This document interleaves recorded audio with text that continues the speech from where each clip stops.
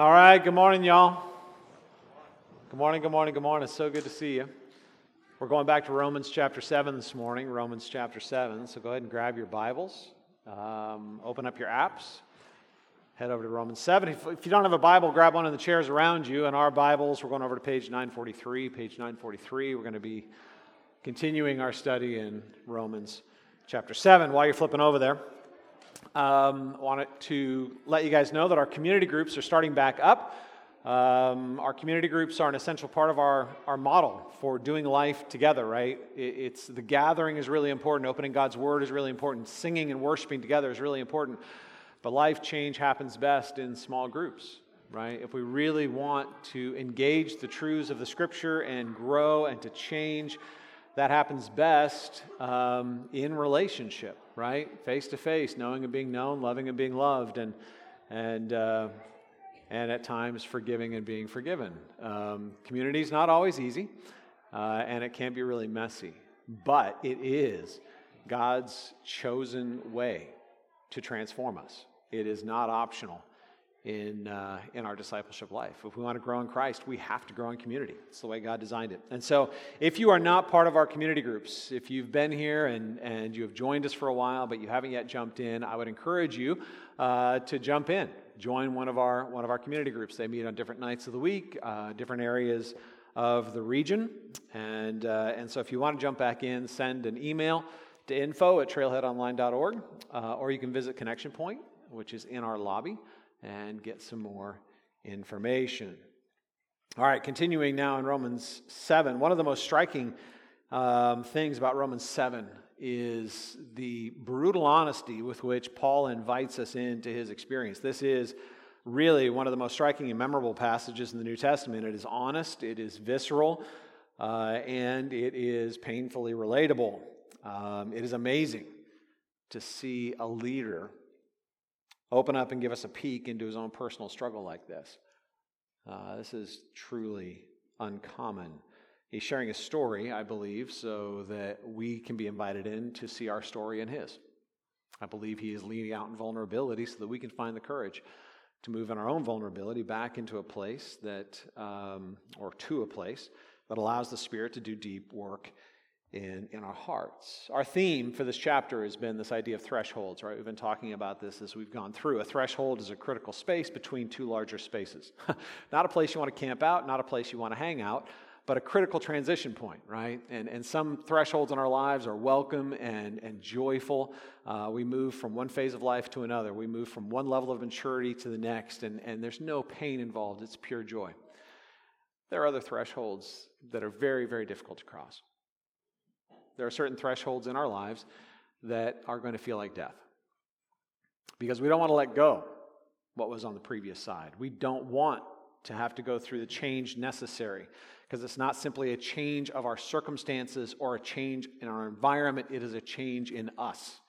We must change to pass through that threshold into the new space, into the new phase of life, into the next stage of maturity. And this morning, we're going to be looking at how sometimes a threshold can really feel like a revolving door. It feels like you just go over it and over it and over it and over it, and you spin in it, and you get so tired. And you're like, man, can't I just get to the other side? But here's the thing with change, especially interior change, real change, maturing change. You can't just flip a switch and make it happen. You can't just decide, hey, I think I'll be more mature. Hey, I think I'll let go of all my resentments. Hey, I think I'll learn how to forgive. Hey, I think I'll stop pursuing these negative things in my life. Hey, I'll just abandon all my coping mechanisms that I put in place to protect myself or to serve myself or to, it takes time.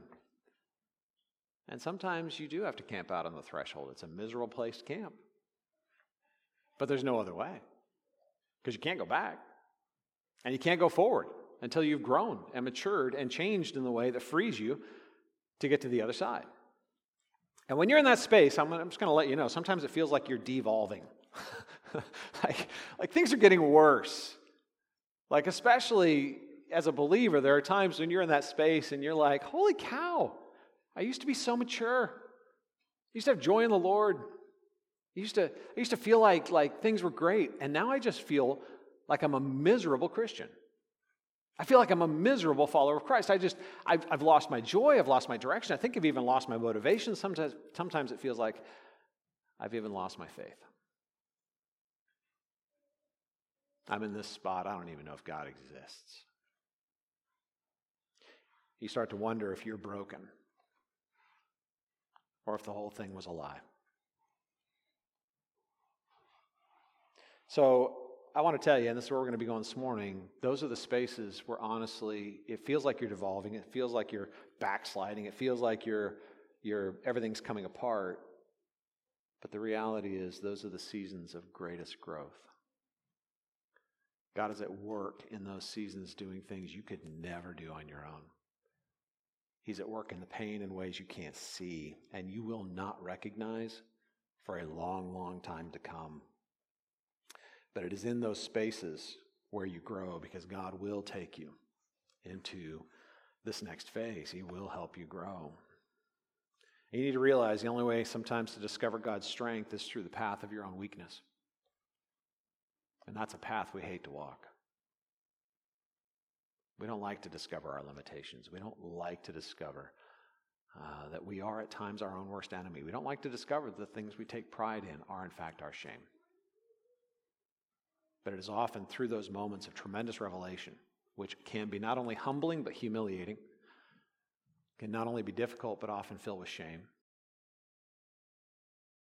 not only relationally challenging around us, but suddenly we're awakened to a whole new world of guilt as we realize that often we've been the source of the problem when we've been blaming others, we've been externalizing the things that have been going on in us. The only way to discover God's strength is through the path of your own weakness.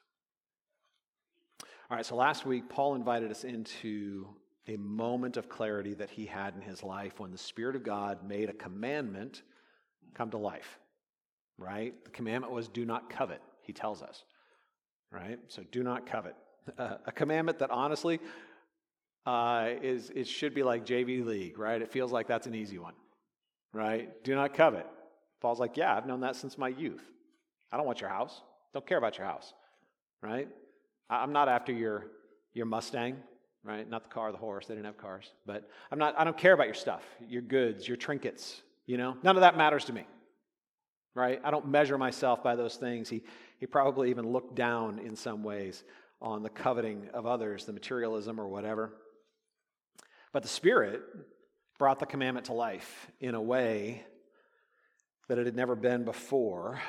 And the Spirit used it to open a door in Paul's soul.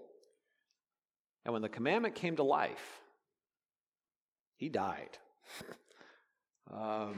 The commandment showed him things about his basic motivations that both shocked him and shamed him.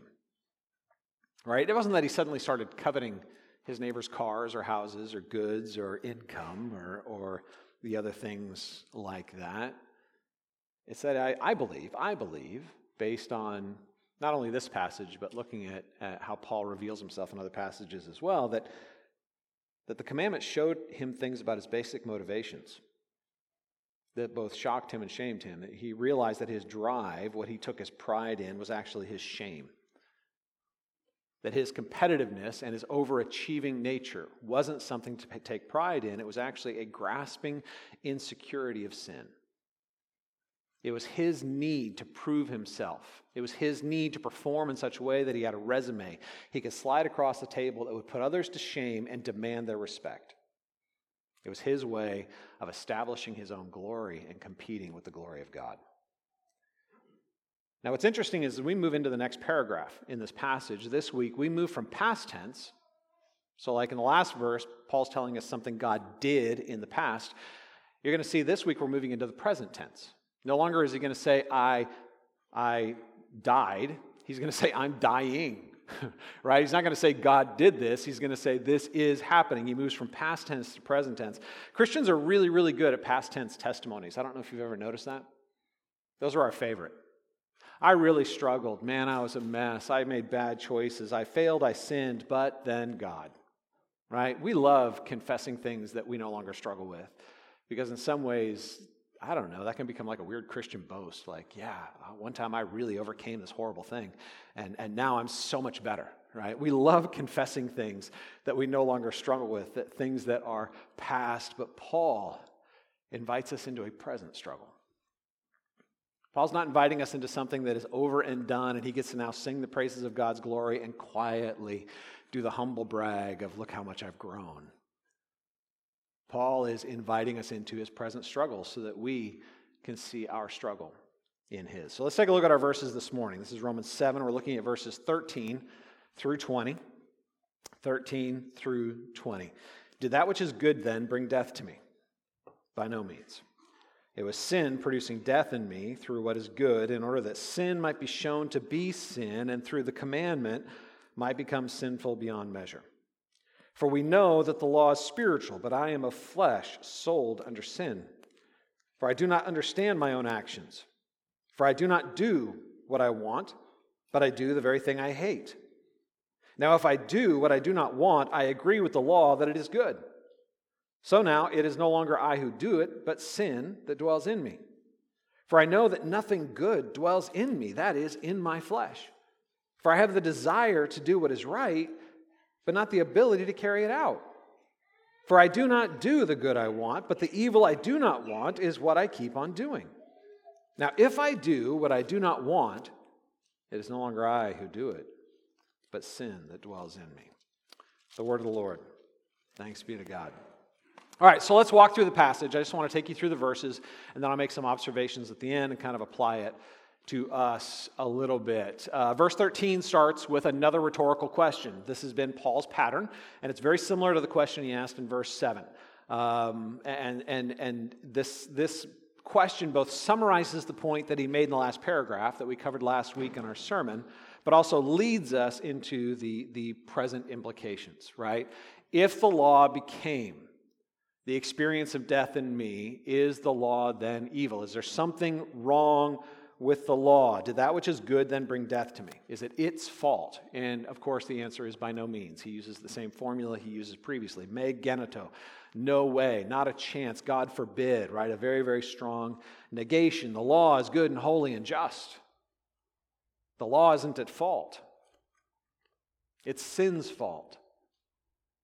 And the law exposes sin so that sin might be seen as utterly sinful. Right? So just to remind you, the law was never given to cure sin. That was never its intended function. It was never given to remove sin. That was never why it was given.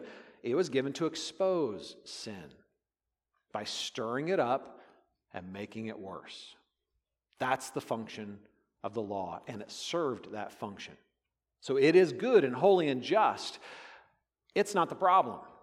The problem is the evil heart that is trying to use that law, because then it misuses it, right? A holy tool becomes an unholy weapon in the hands of somebody who is rebellious against God, right? So verse 14 then shifts the focus from the law to what the law has shown Paul about himself. Verse 14, for we know that the law is spiritual, but I am of flesh, sold under sin. Notice the transition of tense. I am of flesh. Right? And we see that shifting from now I'm not going to be talking about the law. I'm going to be talking about my experience a little bit. I'm going to talk about how it has affected me, right? And the central contrast that he lays out in this verse is that the law is spiritual and I am of flesh. Now, I don't want us to read into this like a Gnostic dualism. So Gnosticism was an ancient Greek philosophy that taught that the physical world is evil and the spiritual world is good. Right? Plato used to kind of teach that the longing of the soul was ultimately to be freed from the confines of all things physical and material and be freed into the truly spiritual. Right? As if somehow your body is evil, but your spirit inside of it is good, and your spirit's just trying to get away from it. That is not the framework that Paul is working from. In fact, Gnosticism hadn't even been fully developed when he wrote this. What he is saying is that the law and the flesh operate on two different planes of moral reality. Right? So the law is spiritual. It's good. It's holy. It's right. I'm not. right? And here's the thing. The law is a perfect expression of God's holy and good nature. And if I were perfectly righteous, here's the thing. I would not feel threatened in the least by the law. The law wouldn't stir up anything evil in me because there'd be nothing evil in me to stir up. Now, the law would also bring me no benefit because the law would be useless to me. If I was truly spiritual, completely in line with the will and the perfect expression of the nature of God, I wouldn't need the law. The law would actually be useless to me. It would neither condemn me nor reward me. It would do nothing for me. Okay? But it is by its nature on a different plane that I am. If I was connected to God joyfully and humbly and submissively walking in dependence on God, there'd be no problem. But I'm not spiritual. I am of flesh. Now, he's not talking about the body. When Paul talks about being in the flesh or of flesh, this is his way of describing the sin that continues to exist in the physical reality of the believer. I've become a follower of Christ, but even though I've become a follower of Christ, I still have the flesh, this sin nature, which is the inheritance that I got in my first father, right? The rebellion of the first Adam still exists within me. It is a restless, sinful rebellion against God. It is a desire to be independent from God instead of humbly dependent on God. It is a desire to prove my worth, not rest in His worth. It is a desire to provide for my own security instead of resting in His protection. It is a desire to ultimately pursue rest in whatever way I want, whatever seems most attractive to me, instead of actually resting in the presence and in the love of a good God and a good Savior. It is my way of establishing my significance through my achievements, my pursuits, my resume, instead of allowing my significance to flow from the fact that I am approved by God, and that's all the approval I need, and all the significance I could ever ask for, right? It is a restless, rebellious urge to compete with God instead of rest in God. Instead of being content, being created in the image of God, I want to be like God. I want the power of God. I want the wisdom of God. I want the knowledge of God. I want to be God. So it's not the body, it is that restless impulse of rebellion against God. So Paul says, I am a flesh. The law is spiritual, but I'm a flesh sold under sin. Now, that's an interesting phrase that has created quite a bit of conflict. In fact, this is one of the reasons commentators often differ. Like there are some commentators that say, look at this verse, and they say, he cannot be speaking of himself as a believer. He has to be speaking of the experience of an unbeliever.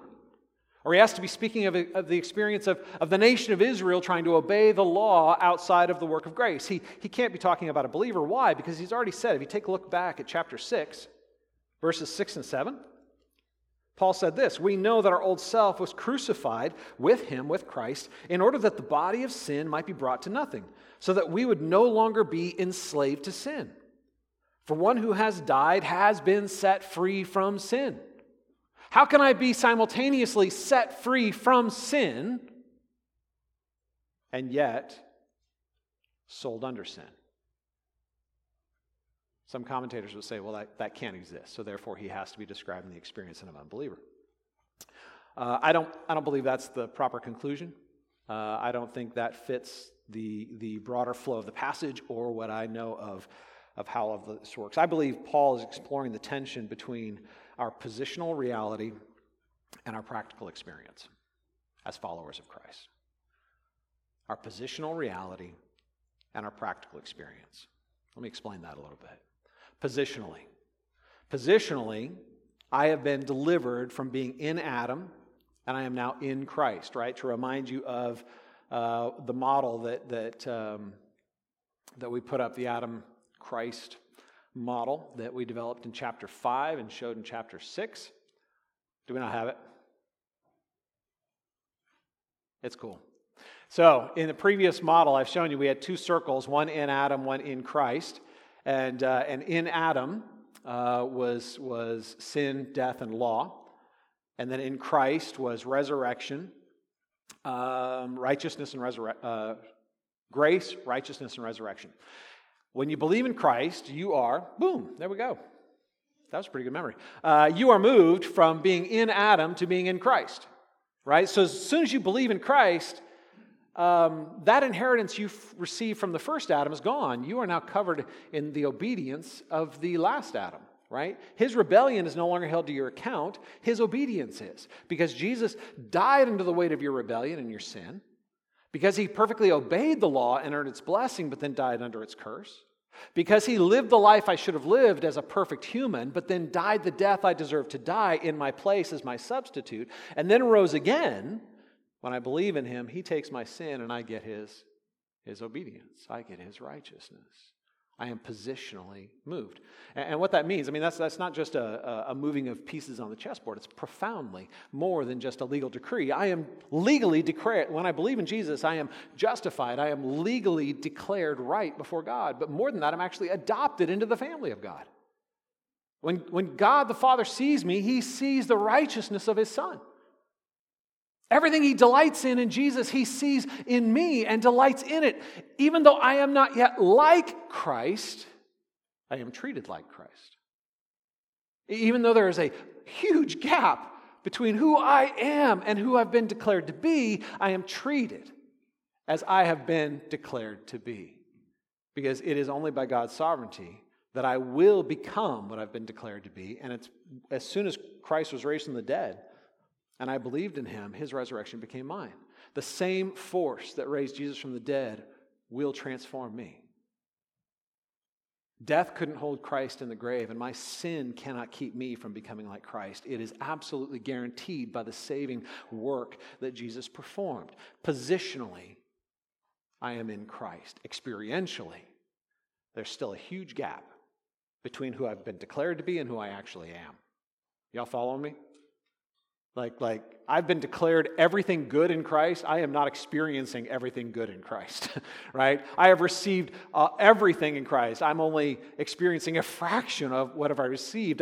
I have been declared to, in a sense, be covered in Christ, and yet there is so little in me that is like Christ, right? There's a huge gap between my position and my experience.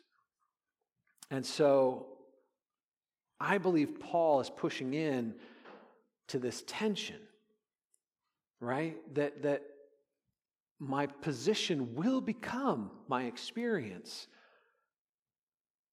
but not without pain. Because I still carry within me the flesh. This restless, rebellious need to be independent from God, right? This disordered desire that flows from my rebellion.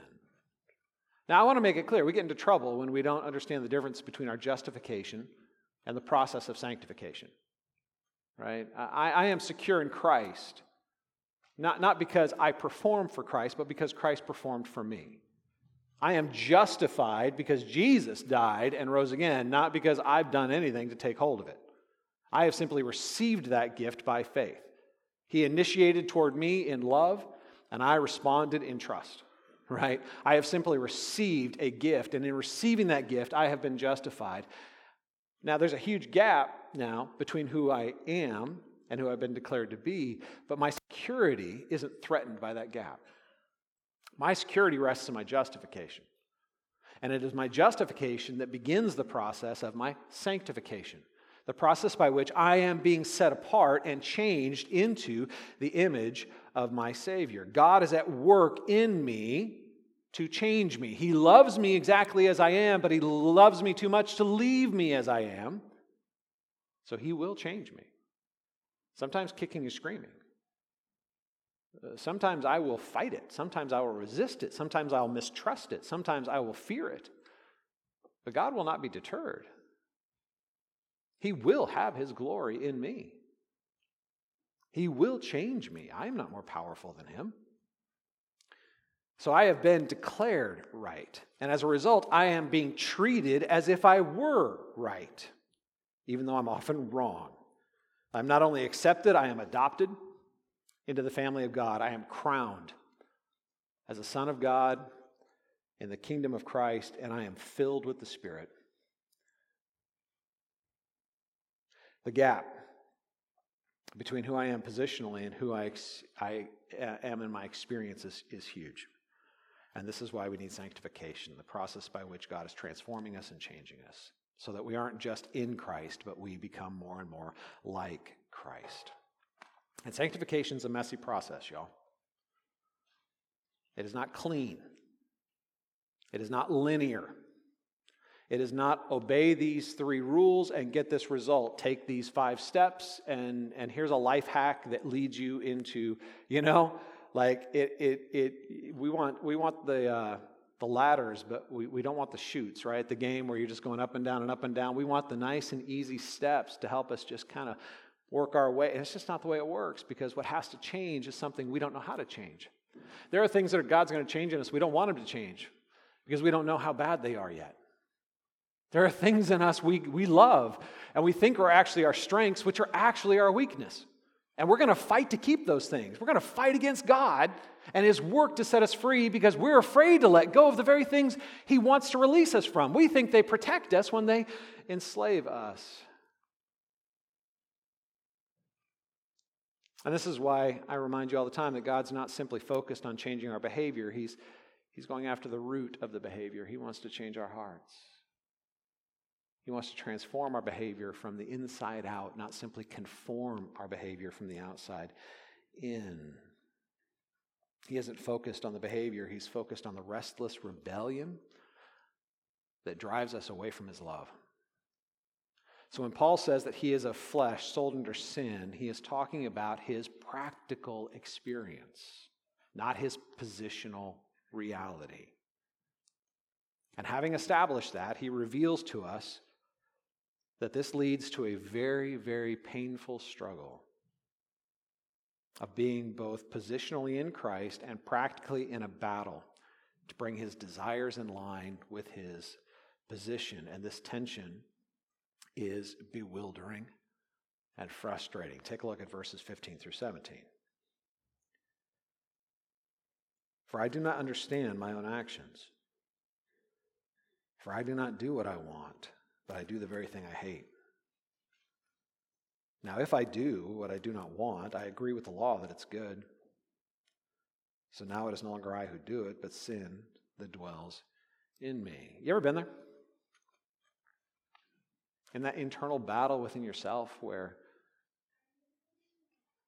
you do the very thing you hate? Sometimes you watch yourself do it. Sometimes you catch yourself doing it after you've already done it. You're like, what? How did I get here again? Why did I say that? Why did I react that way? Why did I so impulsively lie when I felt like I was caught in something that I thought was going to bring me shame? I mean, silly things. Like, hey, did you take out the trash? Oh, yeah, I took out the trash. I didn't take out the trash. But I'll do it before you get home. Right? What is that impulse? Why do I do the very things I hate? And how is that related to this final statement? Therefore, it is no longer I who do it. All right, so he finds in this, first of all, confirmation that the law is good, right? If the law condemns my behavior, I'm actually agreeing that the law is good. The law actually has the authority to condemn my behavior. It's an expression of something that is good, righteous, holy, and just, right? Because if I feel condemned by it, I agree that I should be living up to it. But secondly, it leads to this conclusion that it's no longer I who do it, right? But something in me, right? Now I want you to catch this. He's not saying that he's not culpable for his behavior, that he's not responsible for his choices. He's saying that he's not alone in the struggle. There's another force at work in him. In fact, there are forces at work in him, deep forces, which his conscious self does not control. His rational mind responds and reacts, but is not in control. He's not excusing himself for sinful choices, saying he's helpless. He's exposing the conflict in him as he struggles with sinful impulses. He's saying, I am responsible. But I, my rational mind, am not fully in control.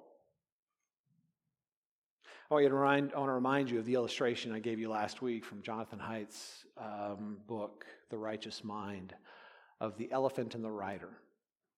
Jonathan Haidt is a researcher of moral behavior, looking specifically at psychology, sociology, and even biology, the study of brain chemistry. He has looked at how we make moral formulations, what parts of the brain fire first, which parts fire second, and why. Why are we moral beings? And he came up with this metaphor to describe it, this idea that our rational mind is the rider on top of an irrational elephant. There's an elephant that ultimately curves toward what it finds attractive and pulls away from what it finds unattractive, pulls toward what it thinks will give it life, pulls away from what it thinks it will give it harm, pulls toward what it thinks will be pleasurable, and pulls away from what is disgusting. And the rider will imperceptibly, in fact, in fractions of a second, pick up the direction the elephant is already going and immediately begin rationalizing, explaining, and justifying, in a moral sense, why that's the direction we're going to go. We are not primarily rational beings. We are primarily feeling beings. We are driven by our desires, right? What the heart wants, the will chooses, and the mind justifies. That's one of the summaries of quotes from Thomas Cranmer's Anthropology in your bulletin. But the idea here is that we feel it first and we think it second, right? There was a moment where the Lord turned on the light for Paul, using the commandment, you shall not covet, and Paul got a glimpse of the elephant. Not just his rational thinking about the elephant, not just his justification of his choices, not just the constructs he created to justify himself and condemn others, but he actually got a glimpse of the elephant itself. The law showed him something in his basic motivations that he didn't want to see. It revealed to him a deep well of envy, ambition, competition, and self-glory that drove what he thought was his glory and now is revealed as his shame. And Paul spins in the complexity of that mess between the desire and the choice, the space between his motives and his behavior. I want to do it, but I don't want to do it. It's me, but it's not me. I feel like I'm in control, but I'm not in control. The flesh, that rebellious, restless part of me that wants to be independent from God, hijacks my desires and disorders them, and I find myself acting like a slave to my worldliness. Let me remind you, worldliness is that system by which we try to find the fullness of life apart from the God who gives it. It's the systems we create individually and corporately to try to find in this world what only the creator of this world can give, right? And he is a slave to this worldliness because his flesh is leading the elephant of desire, right? He's trying to get the fullness of life apart from the God who gives it, whether he's trying to earn it or steal it, right? Sometimes we try to earn the fullness of life through our obedience and good works. Sometimes we try to steal it by breaking the law and breaking the taboos and doing the things we're not supposed to do. But both of those are our worldly attempts to dethrone God, whether through our good works through bad motivations or our bad works through the attempts to get good things through forbidden paths, right? We try to earn it or we try to steal it. Verses 18 through 20, Paul reiterates these points, right? For I know that nothing good dwells in me, specifically that is in my flesh. He's not saying there's nothing because the Spirit of God's in him. So he's not saying the Spirit of God isn't good. He's saying there's nothing good that dwells in me, specifically in my flesh, in that broken, rebellious part of me. For I have the desire to do what is right, but not the ability to carry it out. For I do not do the good that I want, but the evil I do not want is what I keep on doing. Can you feel the frustration of this? You ever been there? I mean, Romans 7, man. Like, that is raw. And I can't tell you how many times I've come to Romans 7 just to have Paul commiserate with me. Like, oh my goodness. I'm so sick of myself. Verse 20, now if I do what I do not want, it is no longer I who do it, but sin that dwells in me. As a believer, I have conflicting desires. People will tell you, man, if you come to Jesus, everything will be good. You want peace, joy, and a nice life, Follow Jesus. Yeah, that's not what Paul says. You want to have inner conflict and turmoil? Follow Jesus. You want to set a war loose in your soul? Follow Jesus. Because when you invite the Spirit of God into the mess that is your heart, He's going to go about the business of cleaning it. And you are not going to be passive in that process. And don't think you're the good guy that's going to partner with God in it. You're not. The part of you that He has to clean up is the part of you you love and think you need to protect from God. And you will go to war with God to protect it. As a believer, we have conflicting desires. Or another way of putting it is, I'm riding this elephant, and it's running rampant. And I've realized that I'm not leading it. I'm simply following it. I'm not in control. But there are two masters now that claim ownership: the flesh and the spirit.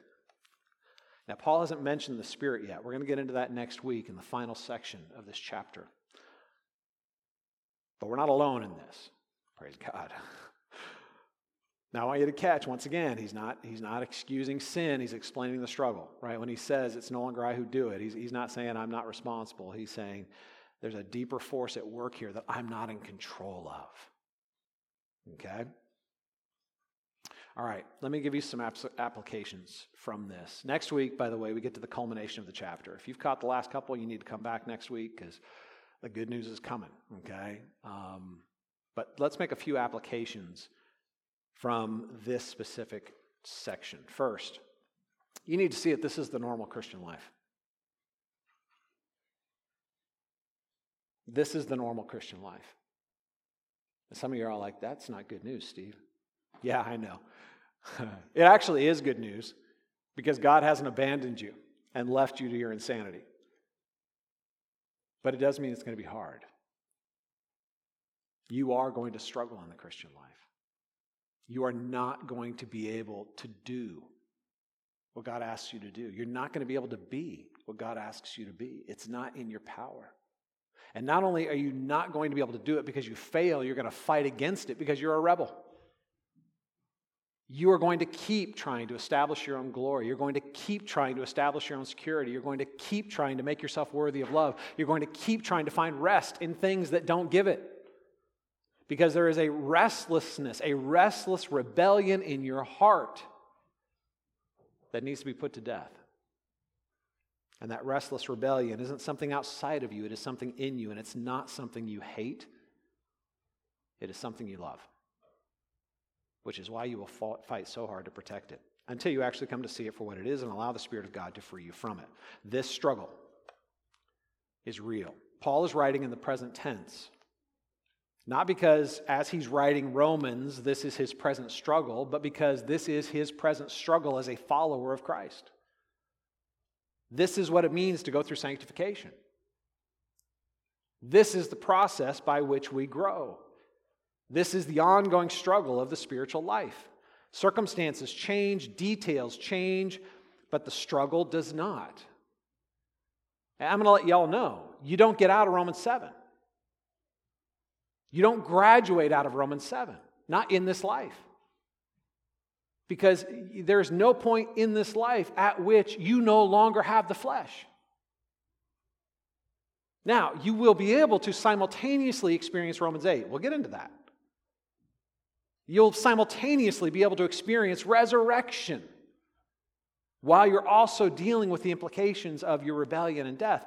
But the struggle itself, there are things about you you'll never be able to change in this lifetime. There are besetting sins that you have in your life that you'll have to learn how not to act on, but the desires will never go away. God uses what He hates to accomplish what He loves. And God has a purpose even in this, so that we can learn to hate our sin, so that we can learn to love His grace, so we can learn to hate our independence from God and learn to love humble dependence on Him. Romans 7 is the threshold between Romans 6 and Romans 8. In Romans 6, we saw it's a glorious chapter about what is positionally true. Who I am in Christ. I am dead to sin and I am free in Christ. It is absolutely true. Romans 8 is a glorious chapter about what is experientially true. That I take joy in suffering. That I am being conformed in the very image of Christ. That I can even go as a lamb to the slaughter, but do it with boldness and joy because of my security in Christ. But the transition between what is positionally true and what is experientially true is a very painful struggle.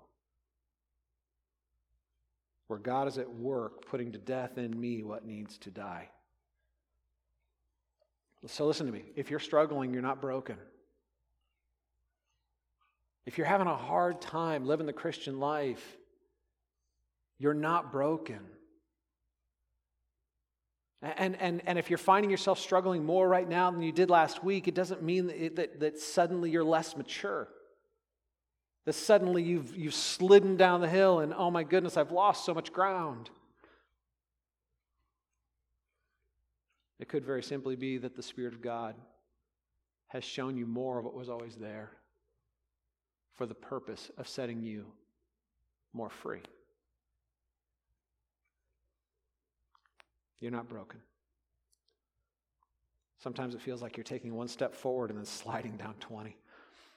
But listen, God doesn't measure your progress on a moral improvement scale. That's not how God measures your progress in the spiritual life. He's not giving you a grade. He's not measuring at all. He's working to free you from your need to earn or steal so that you can love, so that you can respond to His love freely, and in response, learn to love in return. God's not measuring you, He's loving you. And He's setting you free from the treadmill of self-improvement. And we often grow the most when we feel like we're succeeding the least. Secondly, we need to avoid two specific temptations in this process. We need to avoid two specific temptations in this process. There are two temptations that are presented in this chapter. One is to turn back to the principles of the law. We find ourselves struggling with sin that we don't understand. We find ourselves struggling with impulses that we don't like. We find that there are things in us that we can't control. And so what do? We go back to the principles of the law. I'll beat myself up for what is bad. I'll set a self-improvement project in place so that I can improve what is wrong, and I can get back to the hard work of fixing myself. I will obey my way. I will willpower my way into spiritual growth. I will double down on my self-improvement projects, and I will work for God. I will know more, and I will do more. Which always leads, by the way, to pretending and performing. Always. Because we're measuring when God doesn't. And we're always going to try to compare ourselves to something. And when we're comparing ourselves to something, we always have a need to look better than we actually are. We will invariably begin the process of pretending and performing in our souls. And it will end up crushing us in shame, or worse. You'll actually get good at the performance and think you've got it.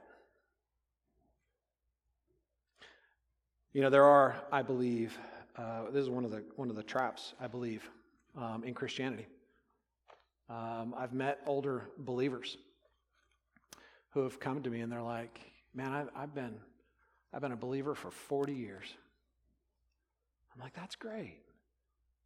And then as I interact with them, I see that they haven't grown in humility. They're very, very proud of where they are, of their accomplishments in life, and they think if people want to succeed in life, they should just be like them. Follow my work ethic, follow my morality, follow my rules, and you will be mature like me. You will grow in Christ. And what I've discovered is that they're not a 40-year-old Christian. They're a 1-year-old Christian who has celebrated their 1-year anniversary 40 times. They've stopped growing because they've stopped struggling. They shut it down.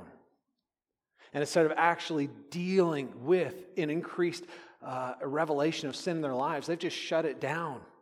through willpower and self-improvement and moral behavior, and they're puffed up in pride, and they're harboring their shame. That's one temptation, to turn back to the principles of the law that'll either crush you in shame or crush you with pride.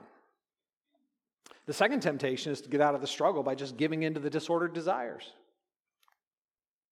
Some of you think, well, it's more important for me to be authentic than moralistic. So if I feel it, I should just do it. If I'm feeling it, I'm already guilty of it, so I might as well do it because that's what I authentically need to do to be real, right? I want it, so I'll do it. And God will either change me and change my desires, or he'll give me grace to forgive me. Which, by the way, is exactly what Paul is saying God forbids, right? Should we abuse grace because grace increases where sin abounds? May it never be. God forbid. Me genoito. Y'all, why would you, who have been freed from sin, go back to the slavery? But Steve, you just told me I'm going to keep on sinning. You just told me. I did. Because there's a part of you that's insane, and God wants to kill it so that you can be sane. Don't go back to the asylum. Don't try to escape the discomfort of God's growing you in grace by giving in to your sin and then using grace as an excuse to cover your choice.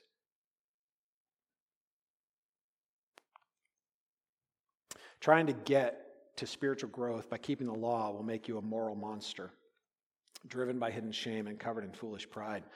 Trying to get there by breaking the law is an abuse of grace and a treason against sanity. It's driven by disordered desires, and those disordered desires will end up covering you in shame and leading you to disappointment every single time. So we need to avoid the temptation of either trying to power up over our sin or giving in to our sin. We need to learn to keep wrestling with grace, which leads to the final point. We need to push into God's love. We don't overcome our sin through an exertion of our willpower, and we don't become more authentic by giving in to the disordered desires. We need to push into the love of God so we can learn to trust God and respond to God's love, because that's what reorders our disordered desires, right? We shouldn't be running from the discomfort. Romans 7 is a really, really uncomfortable place to be. It's a threshold that is really painful to be in. Nobody wants to be in Romans 7, right? And everything in us, man, we hate discomfort. We hate it. But don't flinch from the shame to cover yourself with the fig leaves of moral performance, or drug yourself with the indulgence of sinful desires. Don't try to satiate the discomfort by giving yourself over to your disordered desires and self-destruction. The Spirit is walking with you and is calling you to walk with Him, to respond to His love in the middle of the mess. And that's where we're going next week. You can't control the elephant, but God can. And He'll do it through grace, not through your exertion of your willpower or your effort or the work of the flesh. You'll get there by being loved, not by doing works. You will get there by resting in grace, not by controlling your environment. You will get there by walking in the Spirit, not through the works of the flesh. All right, let me close this in a word of prayer, and then we will share communion and sing. Father, we thank you that your plan, even though we don't always love it, is so good. That you have from the beginning created us to be in your image, which means that you want us to love and respond to love. And for us to respond to love requires us to have in a sense, a will that responds to love, because the desires have been oriented to it. Lord, we thank you that you work, even through our sin, even through our brokenness, to produce more of what you love. We thank you, Lord. That even though there are times we look at ourselves and we're sick of ourselves, even though there are times we look at ourselves and we feel so unlovable, you still tell us how profoundly you love us. And it's that love that actually sets us free. I pray for my brothers and my sisters. I pray for myself, Lord. There are thresholds in our lives we don't want to cross. There are things we're struggling with we don't want to deal with. There are things that we need to see about ourselves that we're terrified to see. Spirit, will you come and comfort our hearts where we need comfort, challenge our hearts where we need to be challenged. Awaken us, Lord, to the broken ways we try to do life so that we can bring those areas to you so that you can meet us in grace and set us free. We pray all this through the name of our Savior, Jesus. Amen.